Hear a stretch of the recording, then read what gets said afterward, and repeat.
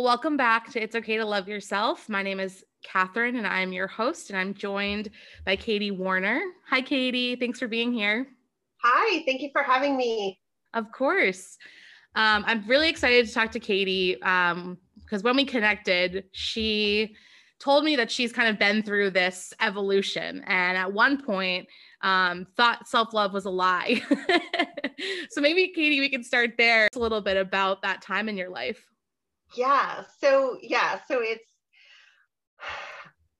well, I mean, as you said, the word evolution is a great word. But I think my journey was kind of almost like an inverted bell curve, maybe, where in the beginning I had tons of self-love and I felt super about myself. And then one thing led to another, and I don't think it was anything intentional, but over time you come as a kid, you tend to associate different things with different meanings, and it may not be the meaning that the adults around you are intending, but that's what you pick up. And that's exactly what happened. I associated my good girlness, being a good girl, getting good grades and being kind and all of these things with being lovable. And the way that I had evidence before me that I wasn't a good student. In other words, it was, I think we discussed this, the day where I had to spell elephant in school and I could not spell it right.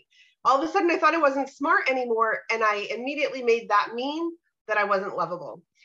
And from there, I just kept finding more and more evidence that I didn't measure up and that I wasn't good enough. And I spent decades trying to check all the boxes, trying to be the good student, trying to go to college, trying to have the right marriage and the right home, and doing all of the things that the messages around me were saying would be the right things. And then when I had enough boxes checked, I would feel lovable and I would love myself, and I would have that sort of permission to love myself because I had checked all the right boxes, in terms of body image and loving my body and losing the weight and being the athlete, or, all of these different societal messages that I just interpreted to mean when you do this, you get to love yourself.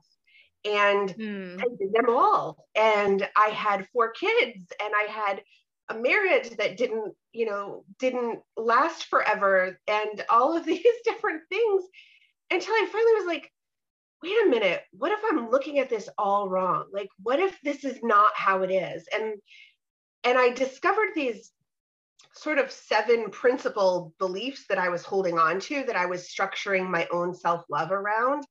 And they were false beliefs. They weren't the keys to self-love that I thought they were. And those are the things that I talk about in this little mini ebook that I have, that I wrote. I mean, it's a tiny little thing. It probably takes 30 minutes to read the whole thing, but it's these 7 beliefs that I see women all around me buying into, just the same way that I did, that these are the things you do. And when you master these things, you get your certificate of self-love and you get to love yourself forever. And that's how it worked. But I really got to a point where I was like, this must just be crap. Like, self-love, this must be for somebody else. It's either a complete lie or I'm not qualified. I don't get to have that certificate. And that's a really defeating place to be, right? Like, I was like, damn, now what? Yeah. So it sounds like when you were at that point, and I know, like, from looking at the ebook, it sounds like it's more just the self-love is a lie, in that sense of it's this place that we get to and that we achieve it through our external, like just anything external from us, whether it's the marriage, whether it's the body, whether it's the career,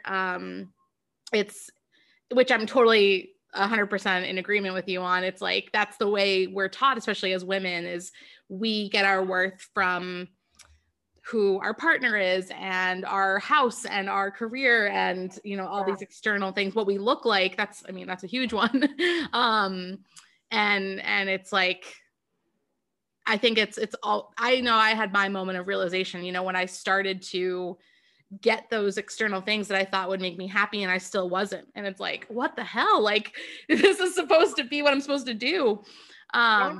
One thing I want to go back to quickly, you said at the beginning that I loved was like, you had it when you were really young and you felt like you could remember that time of like not caring about anything and feeling that sense of self-love. Tell me a little bit more about that. How young were you? What do you remember about that time?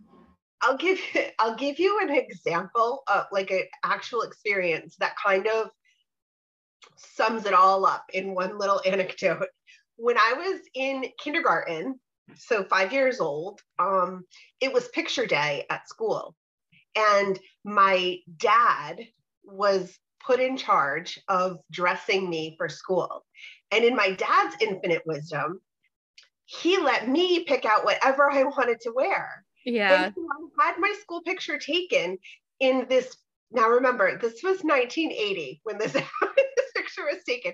So my school picture was taken in a pair of teal blue or teal green overalls and a mint green t-shirt that had a giant Supergirl logo on the front of it.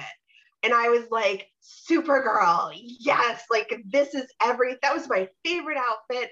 I walked through my whole day like I was completely untouchable. And when my mom came home from work, she was like, oh my God, is that what you wore to picture day? And I was like, yes, isn't this great? And she was like I could see it in her face, like, I'm not crushing this, but oh my God, where is the dress that I wanted her to wear? You know, she didn't say it. Yeah. She did not burst my bubble, but I could see it in her face, you know, that was not enough in that moment to deter me. But that's how I felt. Like I remember feeling like that. I didn't care. I did what I wanted. I talked to whom I wanted to talk to. I had no shame about my body, no shame about my choices, nothing. Yeah. And Yeah. that's what it felt like. It was just like, this is me, this is me. And it's not even on my radar to worry about whether or not you accept me, because I accept me. And so it didn't even occur to me to worry about whether other people were okay with what I was doing. It just didn't occur to me.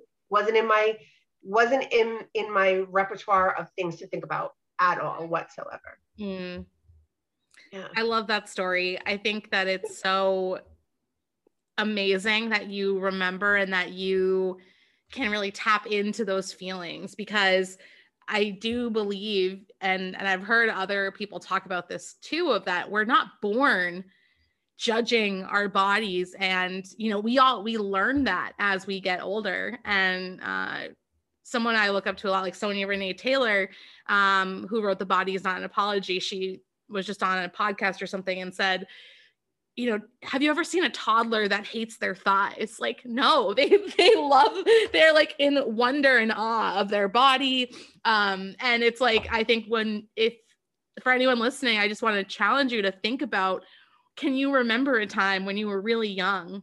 And I think kindergarten, I'm having a few thoughts about my own, like being 5, and like, it's that uninhibited feeling where you just don't really understand the societal pressures or norms at that point. And so you just naturally connect with what feels good to you. It's like you are born with that sense of self-trust and intuition of like, this looks good to me. It's comfortable. I want to wear it. I feel good in it. And like how great that we get to come back to that as adults and remember what that was like, and then choose to let go of all the bullshit that we're taught to care about that doesn't really matter. Yeah. And it is a choice. And that was a piece that took me a really long time to wrap my head around, was that because these beliefs, they get so ingrained in our head that we can't even extrapolate them from who we are. You know, we don't realize that the beliefs can be separate to who we are. They're just so practiced that it feels like as much a part of me as my hair or my skin.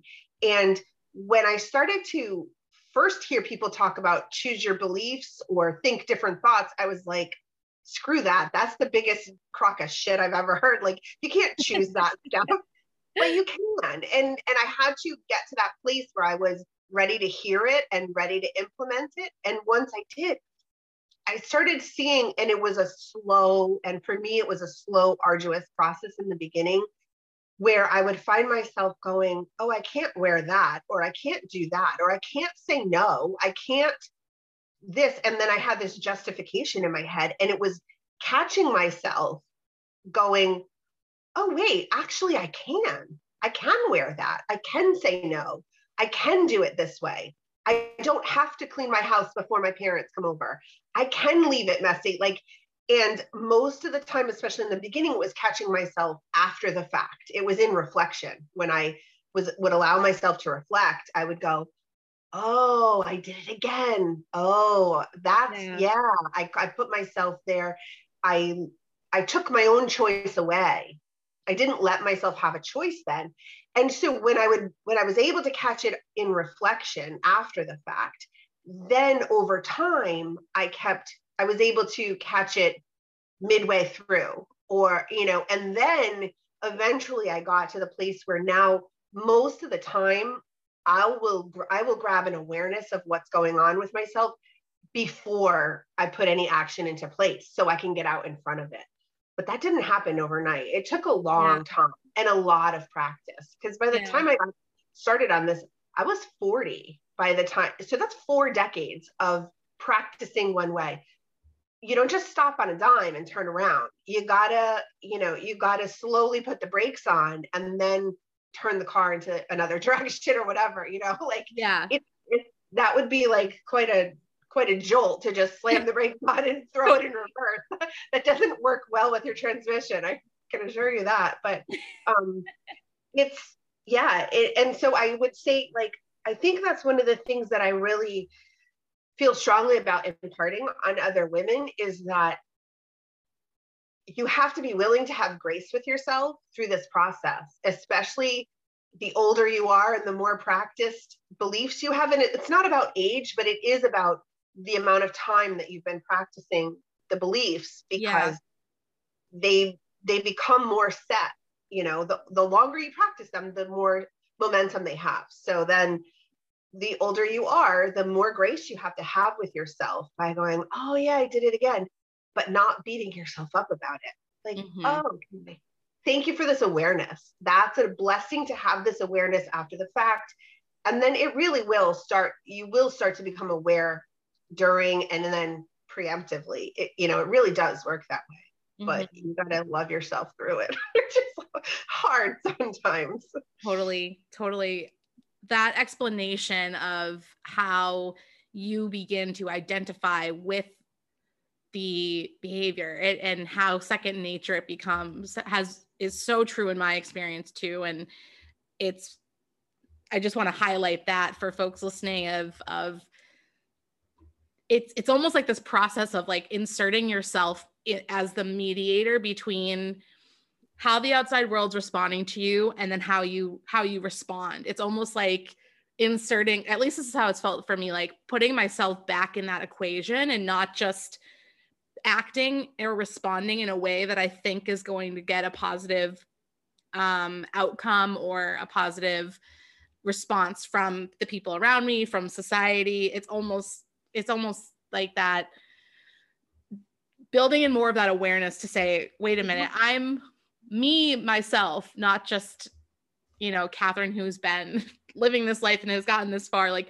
what do I really want and what really feels good to me? Not just what I think people are going to accept or praise or think is good or lovable. Like, I think it's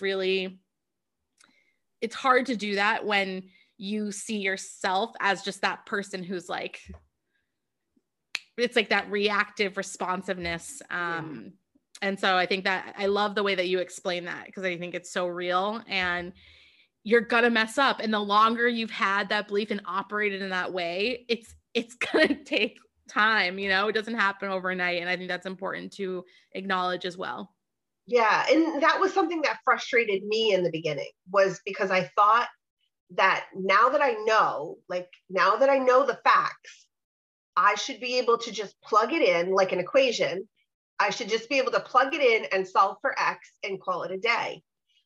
And energy doesn't work that way. And our thoughts and our beliefs are nothing more than a sort of translation of energetic frequency, just the way our eyes translate images, or, you know, our eyes translate photons and waves and make a vision. Our bodies and our minds translate our thoughts and our beliefs. They're just an energetic frequency, and that's how energy works. It doesn't stop on a dime and like turn around. It takes time. It does build momentum like any other kind of frequency that moves through the universe, you know. And I know, like, I'm getting out there into the quantum world, but it's true. And that was one of the things that helped me visualize it better. Because if I can have a picture of it in my head, then I can lock into it a lot better. I'm super, super visual like that. And getting to that place where I could be like, going from I know what to do. Why am I not doing it? And understanding, well, this is why you're not doing it the first time. Like, give yourself a break, you know. And there's part of me that wants to be like, no breaks for you. You have to do it right. Like, no. And, you know, just practicing, just loving myself through it, and being willing to take radical responsibility for the fact that this is my work. No one is coming to do this work for me. And if I want what I say I want, I have to be willing to do the work. And that includes being gentle with myself. And that includes dusting myself off every time I screw it up and getting right back in the game. It's not for the faint of heart. You know, I can sit here and look back and say, it's much easier to just put the blinders on and go with the status quo and complain to my girlfriends about the rolls in my stomach, and complain about how every man is an asshole, and complain about how my kids don't clean up. Like, it's so much easier to just stay in that place and not do the work. It's not for the faint of heart, but oh my God, is it worth it? When you can get up in the morning and be like, stand in front of a full-length mirror and look at yourself naked and be like, goddess, absolute goddess. Like, there's nothing like that. It's so powerful. It's so powerful. And it is an entire, complete game changer. It's amazing. Yeah. Yeah. Your point about there's not a formula is so true too, of like, I think it's so tempting to want to follow someone's plan. And that's so many of the things that we are taught to chase externally, right? Like with dating or with our career or with dieting, like they sell us that formula. Like, what are the steps? What exactly do we need to do to get to this outcome? And you're so right that there's no plan. You have to figure it out on your own. Like, there's no one size fits all plan. It's going to be unique for every single person. And it's hard. It's hard to figure that out because you can't rely on logic all the time. You can't rely on someone else telling you exactly what to do. It's really that journey of your own self-discovery and letting yourself guide you in terms of how you want to feel and what you want to change in your life. And that story at the end that you were telling about being able to get up in the morning and look at yourself and not have those thoughts of nitpicking yourself. And that's so powerful. And that's the goal. And as someone who's gone through a whole journey about that too, it's like, I think you can attest as well. Like, it's something you want everyone to feel. Once you get there, it's like, oh my God, why doesn't everyone live this way? It's incredible. Yes, it's so true. It's so true. And I think, God, like, if I had a dollar for every time I was sucked into that, I have the blueprint for you. Follow these steps, 3 simple steps. And that's ironic because I actually have like a PDF that I created called 3 Simple Ways to Manifest on Purpose. But everything I teach is, especially, you know, the farther along I've gotten in my coaching journey, everything I teach is not a formula. It's intentionally, it's not a formula. It's not a step-by-step. It's not a blueprint or nothing. It's this is what worked for me. This is why it worked. How can you take what I've learned and apply it to your life? Take what works, leave the rest, tweak it, whatever you got to do. But it's not a one size fits all. But we are so conditioned to believe that the answer lies outside of us, because, and we're buying into the blueprints and the diets and the formulas and all this stuff. And I think what happens when we're so immersed in that culture, in that way of thinking, is it desensitizes us from our own emotions.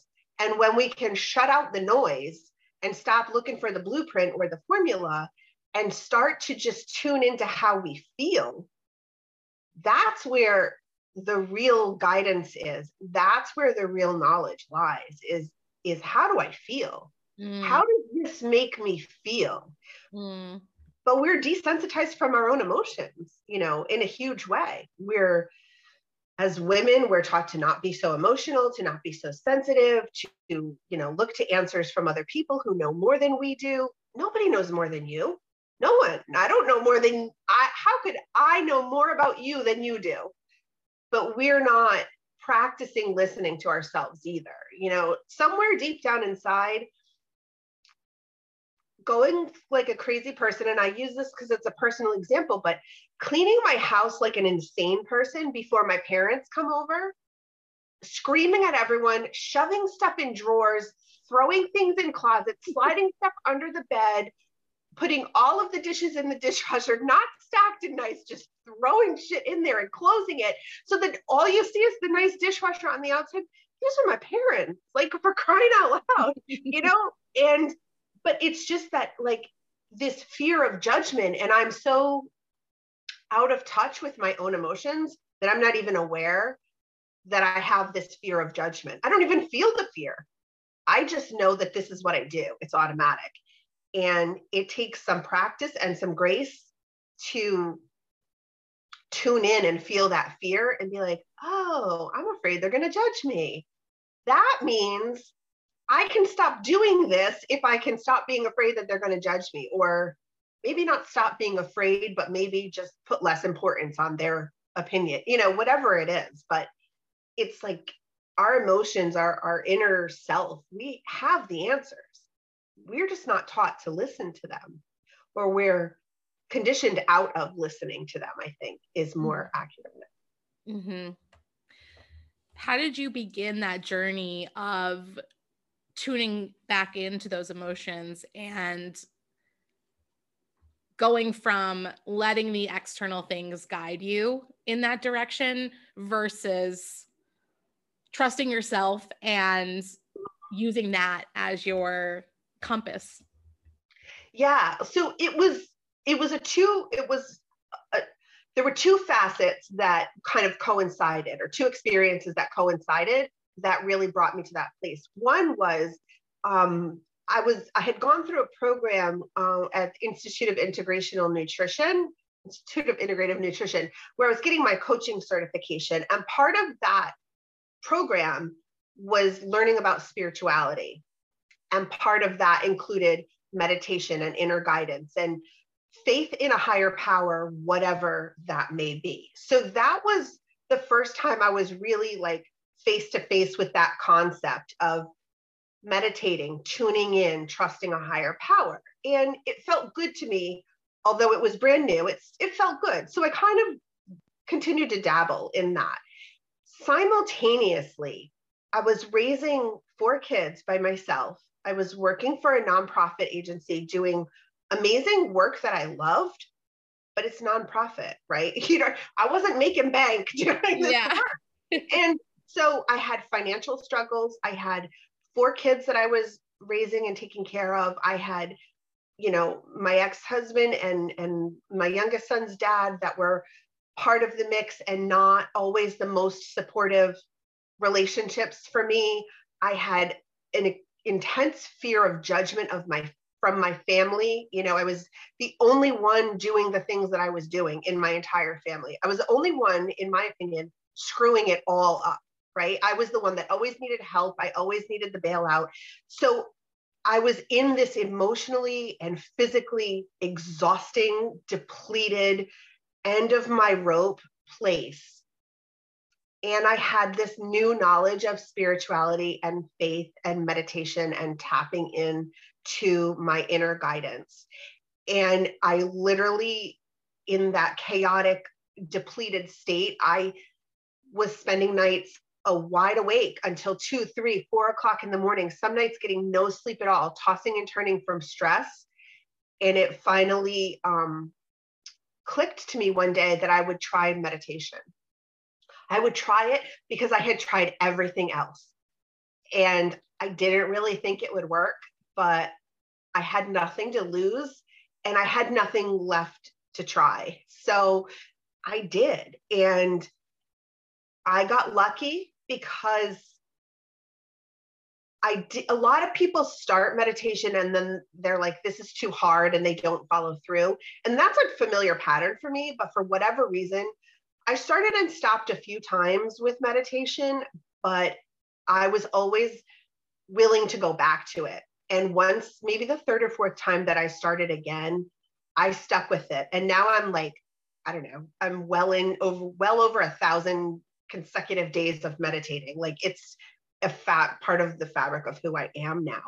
And it really helps me hear that inner guidance, feel those emotions. It gives me a space to feel whatever I'm feeling and to quiet the chatter in my brain. And I'll say that meditation is just like any other part of this journey, in that some days it's fabulous and you get right into it and you have this amazing meditation and all like the clouds part and the angels sing and it's like, yeah. And then other days I will spend the whole 15 minutes with the chatter in my brain, and I can't quiet it. I just can't. And a lot of times I'll go 10 or 15 minutes into that and go, yeah, this isn't going where I want. And I'll just call it a day. But I sat down, I did the practice, I put myself there, and I don't get mad at myself about it. Like, some days are better than others. It's one of those things that people are like, just quiet your mind and all will be well. And it's like, shut the fuck up. I've got kids knocking on my door. I've got, the cat's trying to sit in my lap. And I'm like, that's not real. Like, maybe it is for some people. That's not real for me. That's not how my real world works. Yeah. And I took the teachings and I adjusted it to fit my life and my world and what works for me. Huge game changer. Huge for me. Mm-hmm. Mm-hmm. Yeah, I think that's huge. And it's really, I think, just shifting how you view life, like in that way that you described, of like, some days it's going to be great. You're going to, because you've practiced so much, you're going to, it's going to feel easy. And then other days, no matter how much work you've done, you're going to have a hard time. Like, and that's about everything. And the more that we can accept that and not try to fight against that, like, and avoid it, because it's unavoidable. We can't do anything to change it, and that's okay. I think, and really coming back to like what's true for us, what works for us more than someone else might have a different experience, but I think that's so key and helpful. Definitely. I know we talked a little bit when we first connected about just like relationships and how your mindset can really have an impact on how you experience and how you show up in relationships. Can you talk a little bit about how practicing self-love, how going on this journey personally has kind of impacted your experience of relationships and what they look like?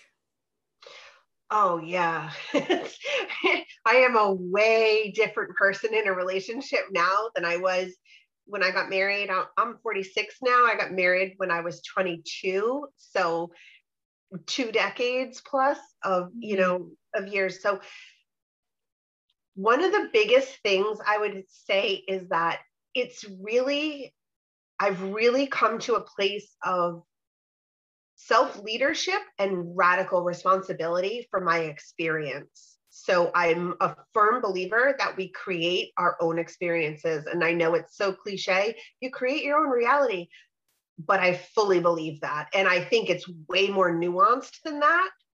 But as a blanket statement, yeah, it's true, you know?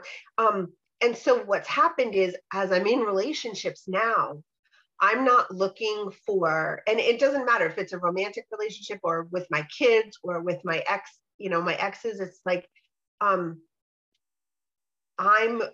fully responsible for my experience in that relationship. And whether that means setting boundaries and walking away because my boundaries are not being honored, it's not about them following my rules, because I think we set boundaries up like that, like, this is my boundary, this is the rule that you have to follow. No, they're sovereign, they get to make their own choices.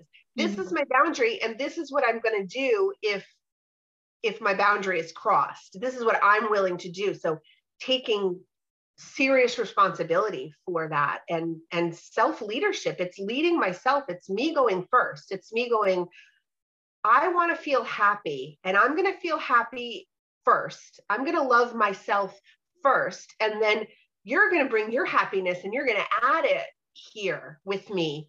I'm not going to look to you to be the source of my happiness, because I already got that on lock, and you can be here and add to it, or you can go away, but either way, I'm happy.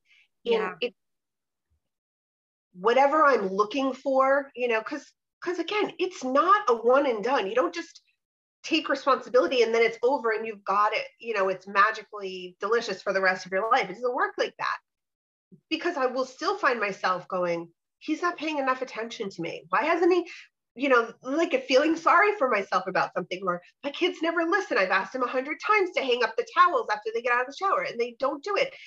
And I'll go, well, okay, so what am I missing? Like, what feeling am I searching for here? What emotion am I trying to acquire or bring to myself? And how can I give it to myself first? You know, and looking at it from that perspective, and also going, so what if they don't pick up the towel? Like, is that the stick in the spoke that I want to throw me off the bike? Do I really want to die on that hill?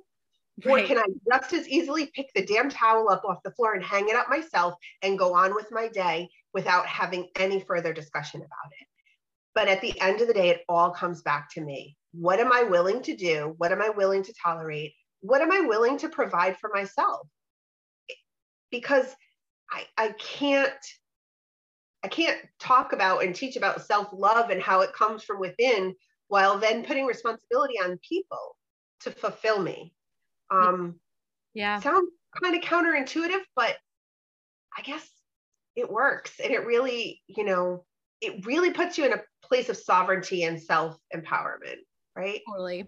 No, I was going to say the line that really sticks out to me is like, I am not viewing the people around me, whether it's my family or my partner, whoever, to be the source of my happiness. I am the source of my own happiness, and everything else is just an ad. And if it's not an ad, then I have the power to set boundaries or to set expectations to ensure that I'm participating in healthy relationships and have the things that will continue to make me happy, because you aren't just like waiting for someone to do something nice. You know, you can like, you just have that power to be in control. It's like, I just think it's like feeling more control, and that self-leadership point is so important too, of you can lead yourself like into these relationships, out of them, and throughout the day. Like, what can you do to make yourself feel better versus waiting for someone else to, you know, show up on the white horse. I think that's the analogy. The new Taylor Swift album's out this week. I have that all in my head, but Taylor's the best. Yeah. I'm curious, do you think there's a relationship between self-love and self-leadership? And if so, what is it? Yes, I do. I want to qualify by saying a lot of people define leadership in myriad ways. So I can't speak to everyone else's definition of self leadership, but my definition of self leadership means that I go first. I show up in the energy that I want to be in first. And then I let the people who are also desiring to be in that energy come with me. But I'm not putting a lasso around anyone's neck and bringing them with me. Yeah. I'm just kind of here doing my thing, being who I want, being the change that I want to see, stepping into the life that I want to have, stepping into the roles that I want to play. And I'm going first. And by doing that, people around me are observing me and saying, oh, well, if she can do it, maybe I can too. Or I want to feel like she feels, or she has this and I want to have that. So yeah, come be in my energy. I'm always going to be there, and I'm always going to be going first, and I'm always going to be going into the next thing. And when I find myself in that sort of drift where I'm sliding back into the familiar, I'm always going to be the first one to put the oar in the water and go, nope, I'm not going with the drift. I'm paddling my own direction. And I think that you can cultivate self-love and self-leadership simultaneously. I don't think you have to have one first and then the other. I think if you know that that's what you want, you can cultivate them both simultaneously. Yeah. I think that self-love provides an amazingly solid foundation for self-leadership, because that self-love piece comes with the confidence to try new things. It comes with the belief that you're worthy and capable. And it comes with the grace of forgiving yourself and moving on and being gentle with yourself when things don't go the way you think they're going to go, or when you backslide, or when you screw it all up, because that happens. We're human. We're not meant to not screw things up. So I think they worked, I think they can be cultivated and interlock, they work together. They're two threads woven in the same tapestry, but I don't think you have to have one before the other. I think you can cultivate them simultaneously, intentionally. Yeah, because I definitely think you could go first without necessarily practicing and really acknowledging like the self-love piece about how your worth is like innate. Like I think you can be that person who's going, I think there's people who are just born with that spirit of I'm going to go first. I'm going to go in the direction of like what I want, but not necessarily have that like deep knowing. But I think that they work so well in tandem for those who resonate with it. Like I think having self-love and knowing and being able to come back to that as just like your baseline can help you feel more comfortable taking those first steps, being the first one, being the only one in some situations to do something. I think it can give you a lot of that strength to not care and like let go of that fear of judgment, like you were saying earlier too. Yeah. Or step into it even with the fear of judgment, But yes, I think a lot of times people who are able to be very, I think people who are able to show up in that energy of, I'll go first, I'll do it, I will lead the way. I think without the foundation of self-love, that type of leadership can only go so far. I think the self-love foundation is what makes that type of leadership long-term, sustainable leadership, because you have to have some baseline of beliefs to fall back on. And if you're doing the leadership piece in order to prove your worth, in order to prove to people that you're lovable, or prove to yourself that you're lovable, that's only sustainable for so long. At some point it's going to implode on you, more likely than not. At least that's been my experience in observing other people. Yeah.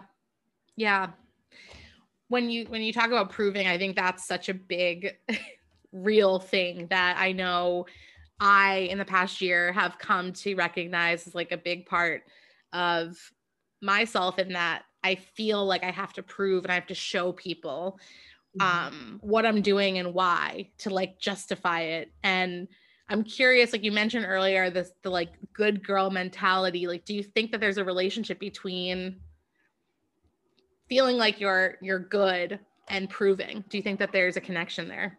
Oh, definitely. I definitely think that. And I think that, you know, whether it's intentional or unintentional, I don't think is relevant, but I think we're, on purpose or not, we're trained to be a good girl so that we can prove that we're worthy.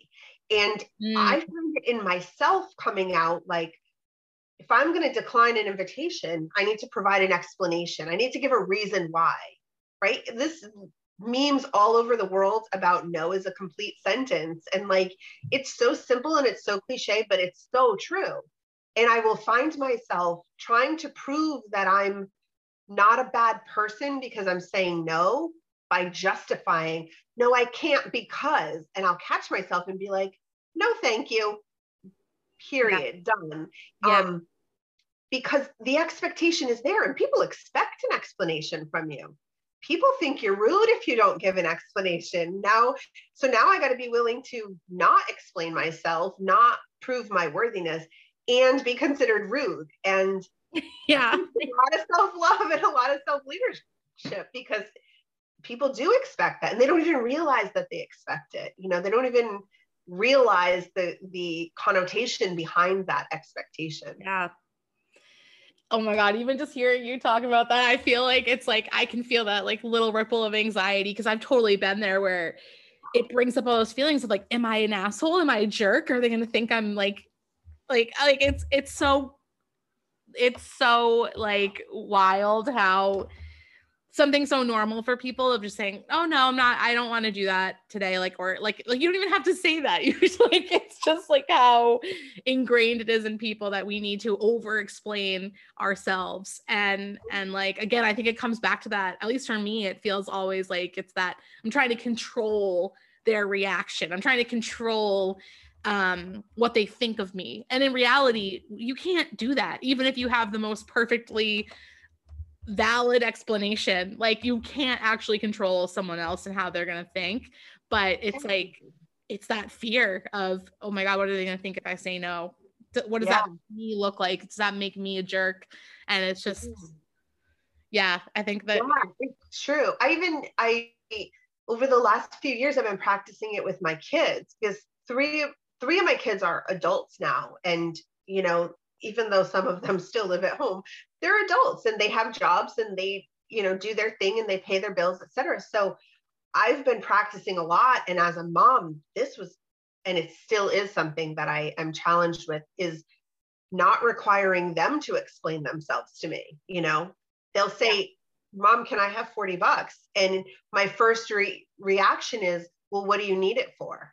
Like, I'm policing how they're spending their money. And if it's a good reason, I'll give you the money. And if it's a bad reason, a quote unquote bad reason, I'm not going to give it to you. And at the end of the day, that's so conditional. And it's so conditional. So how about if I look at it like, do I have $40 and does it feel good to give it to them? If the answer is yes, I give it. No explanation, no conditions, no expectation, nothing. And if it doesn't feel good, then I don't give it. No explanation, no nothing. Just, Yeah. It's amazing how much simpler life starts to get when you step into it with that mentality of, it's either a yes or a no. No explanation, no justification required. Like, no expectations. I don't care if you pay me back. If I need the money back, it's going to be a no, because I don't want to put that pressure on our relationship, you know? And it's just I'm blown away constantly by how complicated we make stuff as we're trying to prove that we're worthy and lovable. We add just inordinate amounts of complication and complexity to situations that can really be very simple and cut and dried if we would stop trying to prove that we're good enough and stop trying to prove that we're worthy of your love or your attention or your help or, oh my God, it's crazy. It's crazy. I'm like nodding at every word of that because I just think that it's so real of we make things so complicated and we overthink. And in those moments, we start to spiral of what are they going to think of us? Can I do this? What are they going to use it for? Like all this stuff. And to your point, how much simpler is it to just tune into, does it feel good to do this right now or not? And then like, again, not judging how you feel about it, just going on that and believing no matter what, that's not going to jeopardize our relationship. I'm honoring how I feel and that's it. That's enough. Yeah. That's huge. And I think that that's something I'm going to take with me for the rest of this day of like, just using that because I think that that's the best we can do. I love that. Yeah, it's a game changer and it's not easy when you've been doing it. Even my kids are like, they'll ask me for something and I'll say no. And they want to say, well, why? Yeah. And I'm like, because I've trained them. I've not trained them, but in a way I have trained them. Like over 20 years, I've been, well, why? You have to tell me. I've required an explanation of them. And now all of a sudden I'm like, no explanations required. And they're like, what have you done with our mom? But they'll ask me, can you know, well, why? Like, and I'm like, no, that just doesn't feel good to me right now. And it's a whole, it's a whole dance. It's required a lot of conversations, a lot of honesty, a lot of figuring it out as we go, navigating, it wasn't just one day, all of a sudden it became easy to do that with my kids or the other people around me. But again, I get to decide how much and to whom I want to explain. For my kids, that's important. I'll spend hours talking with them about it because I want them to know what I know. I want to model for them. Yeah. Other people, no, like just no, that's it. And, it's a dance. It's a practice. That's the best way I can say it. It's a practice. You just practice. Yeah. And some days you're on and some days you're not. And it gets easier the more you practice. And yeah. No, I think it's so cool too that, you were explaining how you kind of changed from being the person who always wanted the explanation, who wanted to, like, that was a normal method of engaging in dialogue. And then now you've made the shift and now you can teach your kids and explain to them how you've evolved and how your thought process and thinking has evolved. Because I think that that's like, we're all human. We're all figuring out life as we go. And I think especially when you're a kid, you think your parents are people who have everything figured out. And like the older I get, the more I'm like, oh my God, like, do you ever feel like you know what you're doing in life? I don't know if you ever will. Like, I don't think so. I don't think you ever get to that place. My daughter said to me the other day about she's in college, and she said something about one of her professors, and she was like, God, it was so weird. It was like she had no idea what was going on. And I was like, I'm sure she had no idea what was going on. She's a professor doesn't mean she has it any more figured out than the rest of us. And that's okay. Like, it's okay. I think the thing that's been really helpful for me to get to that place of being okay with not having it figured out is the faith that I have in universal consciousness, in a higher power. I truly have come to a place where I believe that I'm always supported and that the universe is indeed conspiring for my benefit at all times.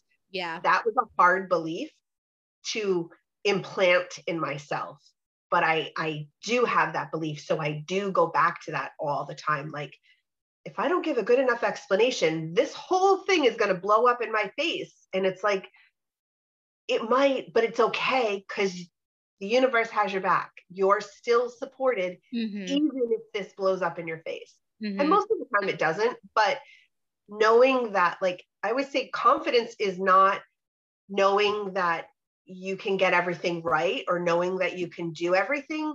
Confidence is knowing that you'll be okay no matter what happens. and it gives you that fortitude to go forward and be like, yeah, this could be a total shit show, but I'm still gonna be okay anyway. yeah, yeah.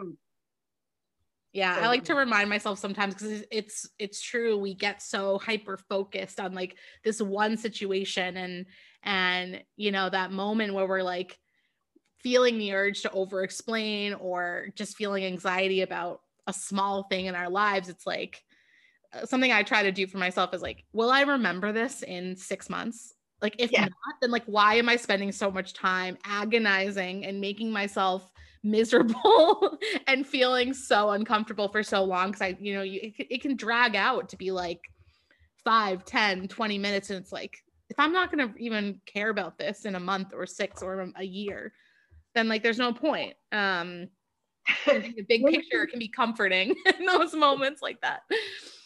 I do this thing with myself. This is a test of fortitude for you. You know when you reply to a text message and you erase it 47 times? Yes. Before you send it, and like add words in and take this words out and add punctuation in. I've been practicing literally just typing the first thing that comes out and sending it. Just like that. Yeah. No thought given. It is terrifying. It's terrifying. And it's so liberating at the same time, because most of the time, nothing happens. It's like, right. Okay, I accept that response. I accept that. Like, people are not critiquing your replies the way that you think you are, the way that you think they are. And when I was able to get to that place of like, just first of all, feeling like I was such a rebel that I wasn't editing or like, monitoring my response or overthinking it. Like, I was like, I'm so rebellious, just sending the first thing that comes out of my little fingers. And then to see that the world did not fall apart, nothing bad happened, and I spoke my truth and it was accepted. Like, that's the piece right there. I just typed my truth. I typed what was on my heart. I typed the first thing that came out, which is my most raw, unedited, authentic response, and it was accepted. Like, wow. Yeah. That is powerful. I recommend that exercise to anyone who's brave enough to take it on. I was going to say, I feel like I needed to hear that, because like, I don't know if I've done it recently, but I've definitely been guilty of sitting at my phone and being like, I think I want to reach out to someone, but like, I don't know what to say. And the editing, like it's a whole thing. I'll even tell you, I've gone as far as to write it out in a Google Doc and then copy and paste it into my text message from my phone. I'm not really proud of that, but I've done it because I wanted it to be just the right answer. And it's like, right. The right answer is the one that's true, that's authentic, that's real, that comes from my heart space, whatever it is, not the Webster's Dictionary edited, re-edited and re-edited, publishable in paperback version. That's not it. Like, there's a time and a place for that, right? But when you're talking to someone with whom you have a relationship, take the veils off. Like, let it be real. Let it be real. And how good it feels to just be accepted for all your raw, messy, real, authentic, original, weird ass, misunderstandable shit. Like, it's like, damn, yeah, so good. Yeah, I love that. Well, thank you for everything you've shared, Katie. This has been a great conversation. How can folks work with you, get in touch with you? Are you working on anything special coming up? Yes. So, oh gosh. Okay. So yeah, I'm on social medias as Saltwater and Soulfire. This is my, Saltwater and Soulfire is my company. It's not a company, it's a whole community. It's a whole movement of self-love and women's empowerment. And so I'm on Facebook, Instagram, YouTube, TikTok as Saltwater and Soulfire. So you can find me there. Right now, and currently I have relaunched an online course called the Sanity Series, and it is 10 modules. It's an online self-study course, but there's so much material. And it's really, I described earlier in the podcast, that point at which I was depleted and desperate and downtrodden and just newly discovering spirituality. These are 10 modules about really the shifts and the mindset changes and the practices that I put in place for myself to move out of that spot where I was. It's got stuff about law of attraction. It has a module about manifesting. It has a module about emotions and tapping into our emotional guidance. It has a module about boundaries and expectations. Like, it's everything. It's soup to nuts. And it's really what I did to regain my sanity. So it's called the Sanity Series. It's at a really low price right now for the month of April. It's on my website. You can get it now.